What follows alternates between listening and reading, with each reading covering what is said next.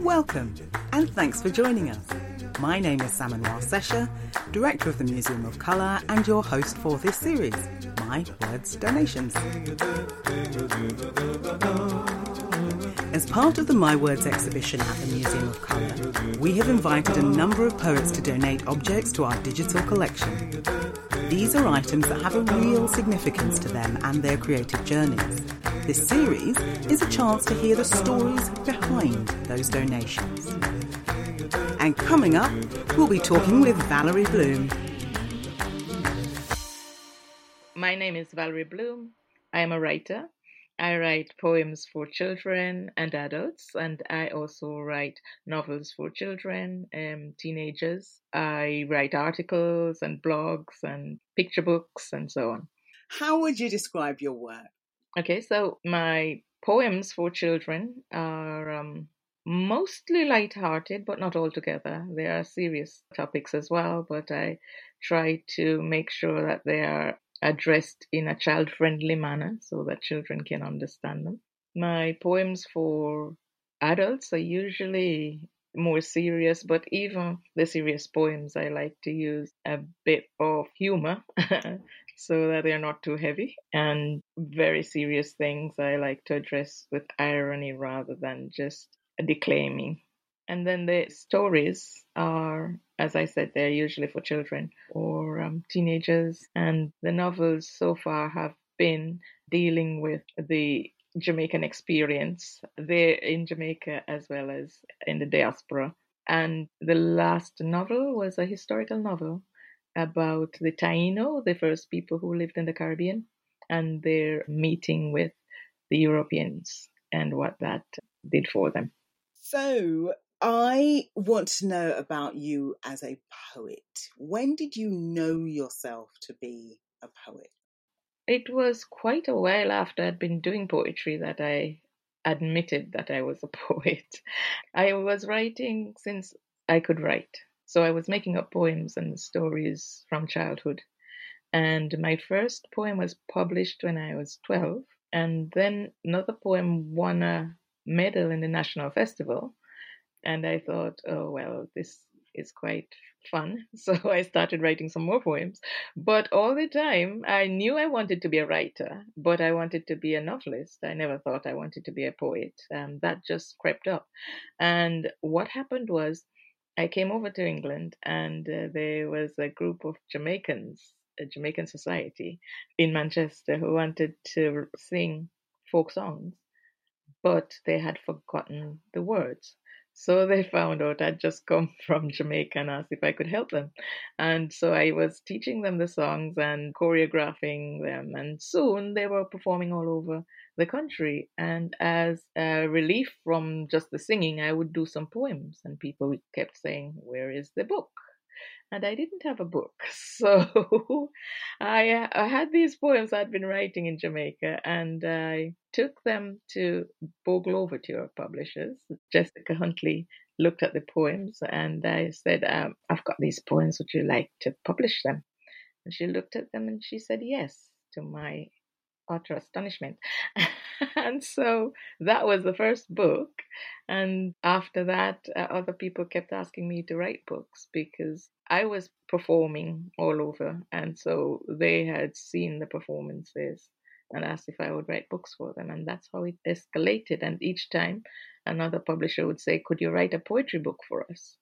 And it was only much later, after about the fourth or so poetry book, that I wrote the first novel. And by that time, then I decided, yeah, maybe I am a poet. So you admitted it to yourself rather Yeah. than knowing it. Well, that's quite beautiful. And you mentioned Bogle Overture, and just an aside for listeners, the husband of Jessica Huntley, Eric Huntley, is in our first exhibition, People of Letters. So you can see who he is and what he donated. So Valerie, do you have audience in mind when you write, or is the poem first and foremost? Well, sometimes it depends. If I am commissioned, obviously I have an audience, and a lot of my work are commissioned by publishers. And to be honest, the only time I have approached a publisher was the first time when I went to Jessica and said, "Would you like to publish this?" After that, I was approached by Macmillan, and then I was approached. No, I was approached by Cambridge, and then I was approached by Macmillan, and then I was approached by Bloomsbury, and then I was approached by HarperCollins, and so on. So, and when they come to you, they say, "Could you write for this age group?" And so that's what you try to do.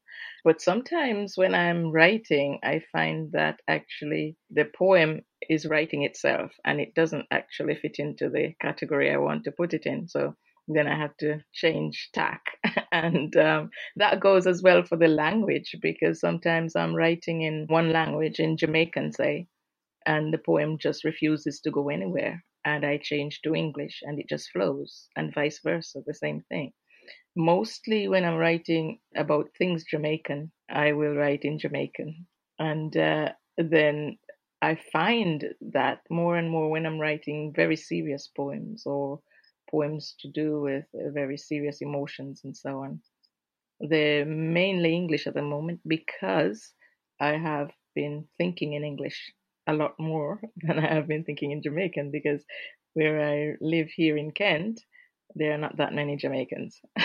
So I don't, on a daily basis, use the language as much as I used to. So when I first started writing, it was all in Jamaican because that's what I was speaking. Now, because I've spent so many years here in Kent, it's mostly English because I'm thinking more in English than I used to.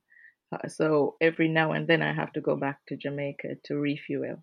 Lovely. Let's talk about donations now. But before we get on to exactly what you're donating, what's your relationship with museums? How do you feel about museums and how do you feel about being in one? Oh, well, I'm quite acquainted with museums because a few years ago I was asked by the V&A to write a poem for an article in their exhibition, which I did. And so that was the first one. Then I used to perform for the Young Museum of Childhood, which is now the Young V&A. In fact, recently they asked me to write some labels for their new exhibition as well. And as well as that, Seven Stories, which is the Museum of Childhood Literature up in the north, have acquired my archive. As well as that, my daughter is an archaeologist, and she worked at the Natural History Museum as well as volunteering at the British Museum. So they're always in museums. Yeah, so they're very close to my heart. Yes. Oh, that's wonderful. Dare I ask if you have a favourite? Ooh. Mm, well, I have to say I am very taken with the Seven Stories because it is so child friendly and I write so much for children. So it's a place that is just beautiful and children love being in that space. So when I go there, I've shared my poems with children in there and it's just wonderful. So how does it feel to be in a museum? Very honored, although it sort of shows my age as well. Am I a dinosaur? Oh my goodness, you're so not a dinosaur. Okay, let's get on to your first donation. So tell us what it is and what it means to you and why you want to share it. Okay, so the first object is a book by the Honorable Louise Bennett, who was called Jamaica's First Lady of Comedy. But she was a poet, and the book is called Jamaica Labrish, and it's a very well thumbed edition because I am digging into it every so often. If I want a bit of inspiration, I go to Louise Bennett, and she was just so accomplished, such an accomplished writer. And Louise Bennett Coverley was the first Jamaican to actually write in Jamaican properly. Mhm. And she did this with a lot of opposition, actually, because at that time when she was writing, people were still under the impression that Jamaican language was broken English and was not something that you should use in public. And so she reclaimed the language. And one of the things she said was, all the people I knew and loved spoke this language. So how could it be bad language? Which is what people were saying. I mean, you would go to school and you had to speak English, which was ironic because it was thought that we all knew English.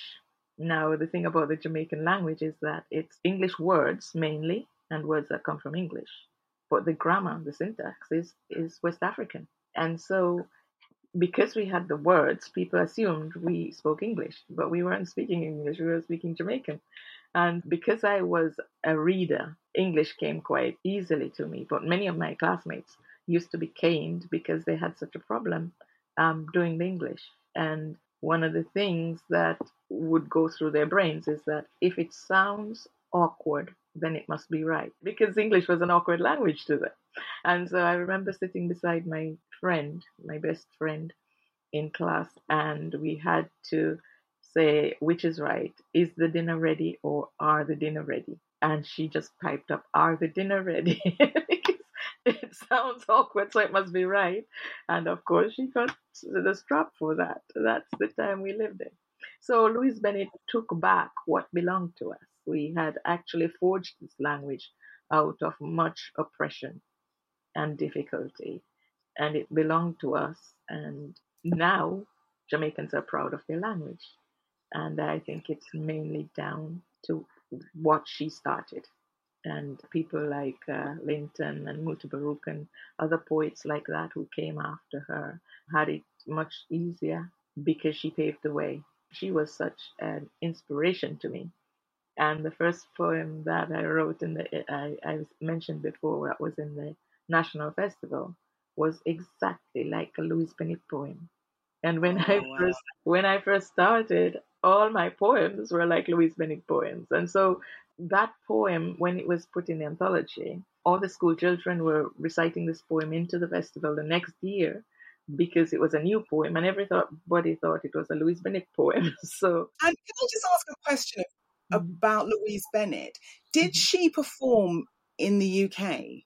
She did. In fact, she had a radio program here, a television program, I believe, in the UK. And so she was known here as well. Then she went to America.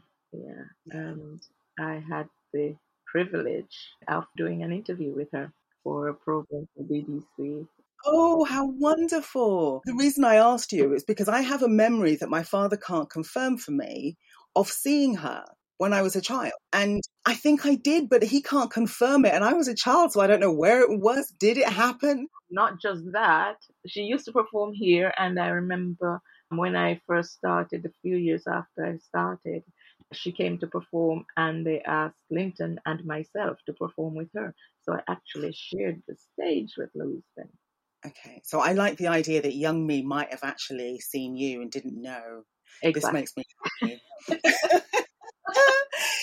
Thank you for donating this wonderful book to the Museum of Colour. So let's talk now about your second object. What's your second donate? So my second object is a mango tree. Oh, So while I'm here, and as I write poems in Jamaican, I want to connect with Jamaica. So I grow a lot of Jamaican plants in my allotment and in my garden and in my conservatory. But the ones that are dearest to my heart are my mango trees. And this is a little one. But when I first started writing, I had 8 brothers and sisters. So there wasn't much privacy to think and daydream. So I would always climb up into a mango tree and sit there where nobody could see me and do my daydreaming and writing there. oh, we love this. For those of you who cannot see, my jaw just dropped open because I was imagining you climbing the mango tree and Oh, right, yes. wonderful. Yeah. So, okay, can I just ask you about the mango tree and your relationship to it now with your writing? Do you have it in your writing space? I do, because when I am wanting to write, I go into my conservatory, and it's the mango trees there right in front of me, and and also not just the mango tree, but there's the sugar cane and the cashew, and the yam is growing up there, and You grow yam in your conservatory? Sorry, let me get back to the item. Yes, okay. and I get inspired by the plants around me, and I've found out it's actually scientific. that just having greenery around you calms you and brings down your blood pressure and so on. And you need that calm so that you can think and your brain can work best when you're completely relaxed. And nowhere more relaxed than when I'm with my tropical plant. Oh, that's beautiful. Thank you. Such a lovely donation. So, okay, we're going to get to your third and final donation, which is your poem. So which poem have you chosen to donate and to read for us? Okay, so this poem is called Granny Is. And I believe that one of the things that shaped my storytelling desire to share stories and poems is the fact that my grandmother was a storyteller. And she used to sit around and tell us stories. And not just that, she used to recite poems she had learned at school. And she was quite old now, but she remembered all of them. And she used to recite them. And so I grew up hearing all these poems and loving the rhythms and the words. And although I couldn't understand all the words, they were just so magical, if you like. And so I think that was a big influence in my desire to read and to write. Yeah. So this is a snapshot of my grandmother. In fact, it is a snapshot of my two grandmothers molded into one. And it's Granny Is. Granny Is fried dumpling and rundown, coconut drops and grater cake, fresh ground coffee smell in the morning when we wake. Granny is loading up the donkey, basket full on market day with fresh snapper the fishermen bring back from the bay. Granny is clothes washing in the river, scrubbing dirt out on the stone, hauling crayfish and eel from water on her own. Granny is stories in the moonlight, underneath the guango tree, and a spider web of magic all around we. Granny say, only the best for the grandchildren. It don't matter what the price. Don't want no one pointing finger. Granny, nice.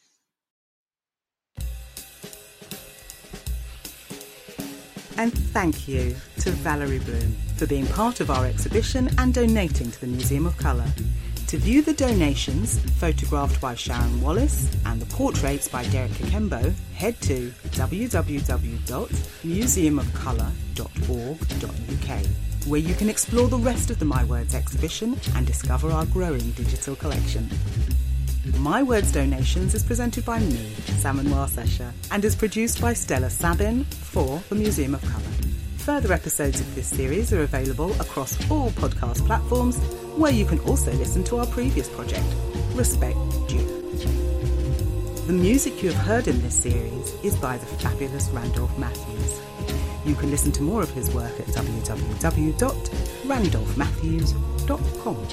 My Words is supported by the National Lottery Heritage Fund, Arts Council England and the Foyle Foundation. Museum of Colour is incubated at People's Palace Projects, based at Queen Mary University, London. Thank you for listening.